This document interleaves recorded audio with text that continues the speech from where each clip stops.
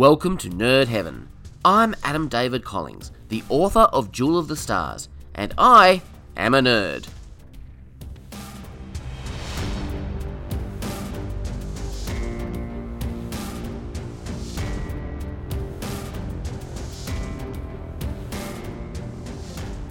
This is episode 16 of the podcast. Today, we're talking about Star Trek Picard, episode 6, The Impossible Box. Oh, and I guess I should say Happy Leap Day, because I'm recording this on the 29th of February. The description for this episode on Memory Alpha reads, Picard and the crew track Soji to the Borg cube in Romulan space, resurfacing haunting memories for Picard. Meanwhile, Narek believes he finally found a way to safely exploit Soji for information. This episode was written by Nick Zayas. That's a name I haven't seen associated with the show up until now. It was directed by Marja Vervillo and first aired on the 27th of February 2020. Make it so.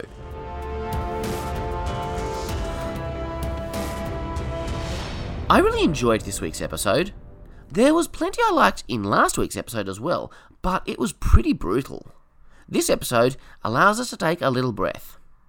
But there's still a little for us to chew on. This week's flashback is not so much a true flashback as it is a nightmare of Soji's childhood, which we know must be implanted data because she didn't have a childhood. She creeps through a dark hallway on a stormy night into a workshop where she sees her father. He yells at her and she wakes up. And despite his accusations against her 2 weeks ago, Soji is still in a relationship with Narek. I kind of got the idea she was going to give him the boot, but then what couple don't have arguments? Narek's perspective that everyone is hiding something, whether they know it or not, is so very Romulan, but it's specifically true for Soji. She's hiding her true nature, a nature she knows nothing about. Let's think for a minute just what an incredible job Maddox must have done to create an android that believes she is human. All the little details. It's not just the emotions. It's the physical things. She'd have to eat, as Data did. She'd have to taste. She'd feel sensations on her skin. She'd get hungry. She'd experience tiredness. There's all the sensations and experiences related to her sexual relationship with Narek. And, if it's not too delicate to say, she'd have to go to the toilet as well. There are so many little things that could give away her true identity if they were not present. She'd have to pass actual scans. I'm reminded that Picard thought that Soji was created out of flesh and blood, not machine parts, but still with an artificial positronic brain. Kind of like the humanoid Cylons in Battlestar Galactica. So that goes a long way. But still, it's a mind-boggling achievement, significantly greater than anything Noonien Soong did. I guess it's also possible that there is programming within her that actively makes her ignore certain facts that should give away her true nature. Narek talks about this later in the episode. So Romulans have a true name that they only share with the one they give their heart to. That's very Doctor Who. Then we cut to the La Sirena and have to deal with a corpse in the room. How is Agnes going to get away with her murder of Bruce Maddox? During that scene in sickbay last week, I thought it was very odd that the EMH wasn't on. He's their medical officer, and they definitely had a medical emergency. Some viewers thought that Maddox was under the care of Agnes, and there's a reason for that. It's revealed in the book The Last Best Hope by Una McCormack, but not in the show itself, that Agnes was a qualified medical doctor before she met Maddox, and began studying under him for her doctorate in robotics. So anyway, that makes a little bit more sense. I'd forgotten this detail. I thought she was just in the room in the capacity as Maddox's friend and lover. So that makes a little more sense. That's why she can now bluff her way out of it all by telling Picard that Maddox died of his injuries and she was unable to save him. As long as nobody talks to the EMH. I'm finding there's a lot in this show that wouldn't make sense if you haven't read the extended materials. And that's a bit of a problem. But I've also got a bit of a problem with her backstory. If we assume that Agnes Jurati is the same age as her actor, Alison Pill, then she's only 34. The synth ban happened 14 years ago. That means she was 20 when the synth ban happened. She met Maddox and began her robotic studies 2 years earlier. So that means she was a fully qualified doctor out of medical school as a teenager. She must be some absolute super genius, but that just doesn't seem realistic to me. It's just too young. I guess Agnes must be older than her actor, much like Picard is a lot older than Patrick Stewart. But that's a little hard to swallow as well. I think she already looks younger than her 34 years. I guess 24th century medical advances and all that? After all, that's how I explain Picard. We don't learn in this episode why Agnes killed him, what her deal is, but her relationship with Maddox gives her a perfect excuse for all the painful emotions that she's struggling with. And then Elnor comes in and asks what the artifact is, and then realises it's none of his business and that he should outbutt. I missed that little joke on my first viewing, but I like it. This is a particular type of humour that I really enjoy, when people say something not quite right because they're in a fish out of water situation. I said in episode 3 that I was really liking Agnes as a character. She was the wide-eyed innocent who was just thrilled to be on board, who's balancing out the other world-weary characters. Well, we saw how that turned out. She sure isn't innocent anymore, and her innocence after meeting O was all an act. But it seems that Elnor is now filling that hole. I've heard people say that they don't really like Elnor. He's too childlike. But more and more, I think Elnor is playing out the Australian sense of humour. Now, Evagora isn't writing the lines, of course, but there's something very Aussie about the way he's delivering those lines. We Aussies have a very self-deprecating sense of humour, and that is all over his performance as Elnor. And I'm loving it. Agnes raises a good question. Why would Maddox send Soji to the artifact of all places to learn the truth about the synth ban? I'd very much like to know the answer to that. This episode forces Picard to confront something from his past that still haunts him to this day. We've seen this in every Borg story Picard has taken part in. We saw it in First Contact. The emotional pain of his assimilation was as raw and fresh as the day he was taken. Back in I, Borg, Picard tried to convince Troi, and himself, that he was all good now, that he was fully recovered. But now, as an older and wiser man, he's got no pretext. He hasn't set foot on a Borg cube since he was assimilated. The Borgified Enterprise engine room was a close approximation, but not the same. By going aboard that artifact, Picard is going to have to confront his deepest fear. I'll admit, I had to look up the word metastasize. It means to spread through the body like a disease causing damage. That's a good description of what the Borg do. Even though Elnor is clueless about the culture around him, he's got a keen sense of insight into people. He can see that Agnes is haunted by something she wants to forget. And then we get a callback to that joke as he asks if he was in-butting. Patrick Stewart is really selling Picard's anxiety about the Borg. It's absolutely wonderful. And then, finally, he says it. Computer. For the last few episodes, characters have been giving verbal instructions to the ship's computer, but they never actually begin by saying computer. It was very glaring by its absence, so I cheered out loud when he said that. I think my wife may have rolled her eyes at me. But that's okay. I'm a nerd. There's a lot of nice visual callbacks in the image search results that Picard runs. He sees Hugh as he first knew him, and as he looks now. They like to do this weird camera shot on this show, where you see people through the translucent holographic screen, and their face blends with the face in the image. It's strange. But in this case, it's very effective, as we see the image of Locutus merge with Picard's face. That's chilling. Of course, for the shot to work, the original image has the Borg implants on the wrong side of Picard's face, which is wrong. Am I nitpicking? Actually, it occurs to me now, that image of the Borg may not have been Locutus at all. It may have just been a Borg drone, which makes it work. There's a shot in the opening credits that looks a lot like the end of a Dalek eye stalk. I assume it's meant to be some kind of Borg implant, but every time I see it, all I can think is Dalek. As the La Sirena heads towards Romulan space, we learn officially that the neutral zone no longer exists. In movies and TV shows, people's emotional pain somehow morphs into romantic or sexual feelings sometimes, which makes zero sense to me. If I was in the kind of pain Agnes is in, sexy fun times would be the last thing on my mind. But people do sometimes turn to pleasure as a way to comfort themselves when they're hurting. So I guess I can understand Agnes in this scene. Sure makes a lot more sense than that weird turbolift scene between Spock and Uhura in Star Trek 2009. But what I like here is Agnes verbally acknowledges that this is a mistake, and that it will not really help her in the long term.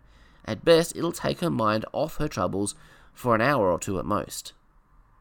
This is a more grown-up approach to sex than Star Trek is known for. The Romulan puzzle box not only acts as a symbol to demonstrate the difference in personality and approach between Narek and Rizzo, but also foreshadows Narek's attempts to kill Soji later in the episode. Finally, we have a conversation between these two weird, erotic siblings that actually moves their story forward. The last two times we've seen them together have been pretty pointless, just rehashing of the same old lines. This time, we get some insight into Narek's investigation. He is making progress. He is gaining insight into Soji, and he has a plan. So Narek addresses what I was talking about earlier. How can Soji not know that she's a machine? Narek points out that all day, every day, there are probably little hints that she has to ignore. Maybe she's been actively programmed to ignore them. But as he says, that cognitive dissonance must go somewhere. In her dreams, she's reconciling the sides of herself. This is a vulnerability he can exploit. He can gain access to the information they want out of her, such as the location of her homeworld, without triggering her self-defense mechanisms, as they did with Dahj. So Romulan space is still called Romulan space, and it's still a violation of treaty for a Federation citizen to violate it without authorization. Raffi calls in an old favour from a friend to get diplomatic authorizations for Picard. Or more specifically, she blackmails the old friend. But she got the job done. There's a nice character scene between Raffi and Rios, and she tells him about her estranged son, and the granddaughter she'll never get to know. I can't imagine the pain of never getting to know your grandchild. I'm not a grandparent, but I've seen how special that relationship is to my parents.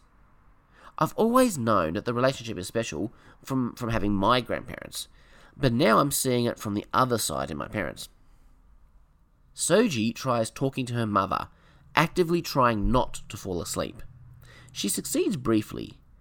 When she wakes up, she scans all her belongings. They're all 37 months old. Everything in her life is fabricated. She knows this now. Her entire life is a lie. Can you imagine how that must feel? Picard beams in and he's standing there alone, in the dark, on a Borg cube. He sees the regeneration alcoves. He hears the noises of the cube. That would be terrifying. We get to see a lot of rapid flashes, all from First Contact, and sound effects too from that movie. It's great. They go by pretty quickly, but if you're paying attention, you'll see corridors of the Enterprise E with Borg walking down them, even the Borg Queen herself, and you hear her voice. And finally, Picard gets to meet Hugh again, after all these years. This was a great moment, and I love how happy they both were to see each other. And Hugh is instantly willing to do whatever he can for Picard. That was heartwarming. If there's one person who can understand how Picard is feeling here, it's Hugh. The reason the freed Borg refer to themselves as XBs is that, as Hugh puts it, a new name can sometimes be the first step to a new identity. That's a lesson he learned on the Enterprise, which of course ties in beautifully to I, Borg, especially that scene when he says to Picard, "No, I am Hugh." Seeing these drones is a good reminder of what the Borg are underneath. They're victims, not monsters. Despite what he said earlier about the Borg collectively, Picard has compassion for the individual drones. They were all people once. But not everybody does. Hugh reminds us that the ex-Borg are still among the most hated people in the galaxy. I'm still not sure I buy that, but whatever. Narek is going to use a Romulan meditation technique to help unlock the answers in Soji's unconscious. But this meditation is forbidden for non-Romulans, or round ears, as they are called. A slur of sorts. But man, Narek has a lot of sway on this cube. Narek begins to cement more of her trust by telling her his true name. Narek teaches her to take control of the dream, to look in directions other than what she's always done. They do this with a window as practice, but this will be necessary once she gets into the lab. Soji can't see her father's face. I guess that's because there's no data to draw on. Her father doesn't exist any more than her mother does. And then she sees herself on the work table as a wooden doll, and Narek instructs her to look up at the skylight. We see 2 moons. They may have just uncovered enough data to locate her home, wherever it was that she was assembled. Hugh asks who Soji really is, and Picard says there's no time. Presumably, so we don't have to listen to exposition about stuff we already know. But Soji is being hidden from sensors, so they just have to sit around and wait. I assume during this time, Picard would explain the whole story to Hugh. It would certainly make no sense for him not to. And now that he's got what he wants from her, Narek is ready to kill her. But he doesn't just shoot her. He locks her in the chamber and leaves the puzzle box to release a fatal radiation. Why do bad guys always use such elaborate ways to kill people, giving them a chance to find a way to escape? It makes no sense. But we can see Narek is still fighting his feelings. He's made the decision to kill her. That's what he knows he's supposed to do. And yet, you can see it's bothering him. He does have some form of feelings for her. And of course, she uses her android strength to rip the floor open and escape, which allows Picard and Hugh to detect her. Now it's a race. Who will get to her first, Narek or Picard and Hugh? And finally, Picard meets Soji. He doesn't have time to explain everything, but he explains enough to earn Soji's trust. She doesn't have many options, so it seems logical to go with this stranger. Hugh has discovered a special emergency escape device, obtained after the Borg assimilated the Sakarians. This is a nice deep cut into Voyager's history. Voyager encountered the Sakarians during their first year in the Delta Quadrant. They had extremely long-range transporter technology that could have helped them get all the way back to the Alpha Quadrant. That's really sad that they were assimilated, but not surprising. Every race in the Delta Quadrant is at risk. Anyway, this technology is used to allow the Queen to escape a cube. They're going to beam themselves to a planet called Nepenthe. And then Elnor arrives to protect them from the Romulan guards, and Picard thanks him for disobeying his orders to stay on the ship. The Romulan guards will just follow them through unless Elnor stays behind to fight them off to give Hugh time to hide the room. But Picard can't leave Elnor behind again. This is a nice little healing moment in their relationship, but Picard can't convince him to come. So Elnor and Hugh remain behind on the cube. I have no doubt we'll see them again. They'll both want to find Picard and help him. So the episode closes on that awesome line. Please, my friends, choose to live. I love that about Elnor. I love that he always begs his enemies to choose to live, rather than force him to kill them. He has a respect for life. All life. We have officially hit the midpoint of the story now. In story structure, the midpoint is an important moment. It's a transition from reactiveness to proactiveness. In the first half of a book, the protagonist is reacting to the events of the first plot point. But in the second half, he or she is trying to be more proactive, to go on the offensive rather than just being on the back foot the whole time. The rescue of Soji feels like a similar transition. No longer is Picard stumbling around trying to figure out where Soji is and why the Zhat Vash are after her. Now he has rescued her, and they will be working together. The hunted has become the huntress. Of course, the protagonist's attempt to go on the offensive usually fails. After all, there's still half of the book to go, but there's a shift of attitude and a little change of power. The story is in full force now. We're going to start seeing a lot of things happening. Everything changes from here on, and that's very exciting. Next week's episode is called Nepenthe, so we'll be seeing what Picard and Soji get up to when they arrive on that planet. Nepenthe sounds kind of Klingon, similar to Rurapente. That's logical given that both the Klingons and the Romulans exist in the Beta Quadrant.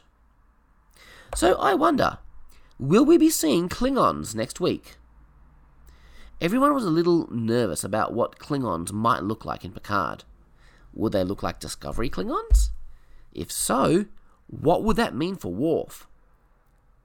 Alex Kurtzman confirmed a while back that if we ever see Worf, he will look the way he always looked, explaining that just as there are different looking Romulans, there are also different looking Klingons. A lot of people really wanted to see more variation in the Klingons in Discovery. A few TNG-style Klingons just in the background, just to show that they still exist. Once again, Picard has learned from some of Discovery's mistakes. We've already seen that with the Romulans. Picard has actually added to canon, explaining that the disparate appearances of Romulans throughout the history of the franchise. So, I'm inclined to trust them on this. If we do see Klingons next week, I suspect there'll be a mix of Discovery style and TNG style. Anyway, this is all just speculation based on a planet name. It's entirely possible I'm completely wrong about any Klingon connection. We'll find out next week. Now, I haven't been updating you on my progress in my walk to Mordor. I've just passed Crick Hollow, and my next milestone is Old Man Willow. I have 2,981.2 kilometres to reach the end of my adventure. And a friend of mine has joined the walk as well. If you want to travel this journey with me, be sure to add me as a friend. You'll find me as Adam David Collings. Don't forget to subscribe to Nerd Heaven wherever you listen to podcasts, and please consider leaving a review. It would certainly help me out. I'll see you next week. Live long and prosper. Make it so.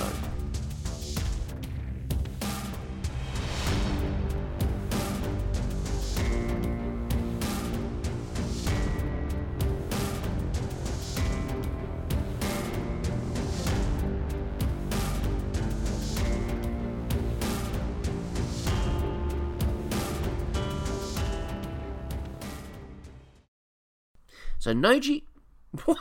Noji? What the... So Narek addresses what I was talking about earlier.